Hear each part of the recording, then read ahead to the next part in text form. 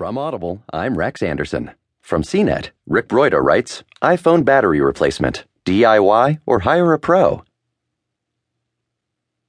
So you have an aging iPhone that's perfectly fine except for one thing, the battery.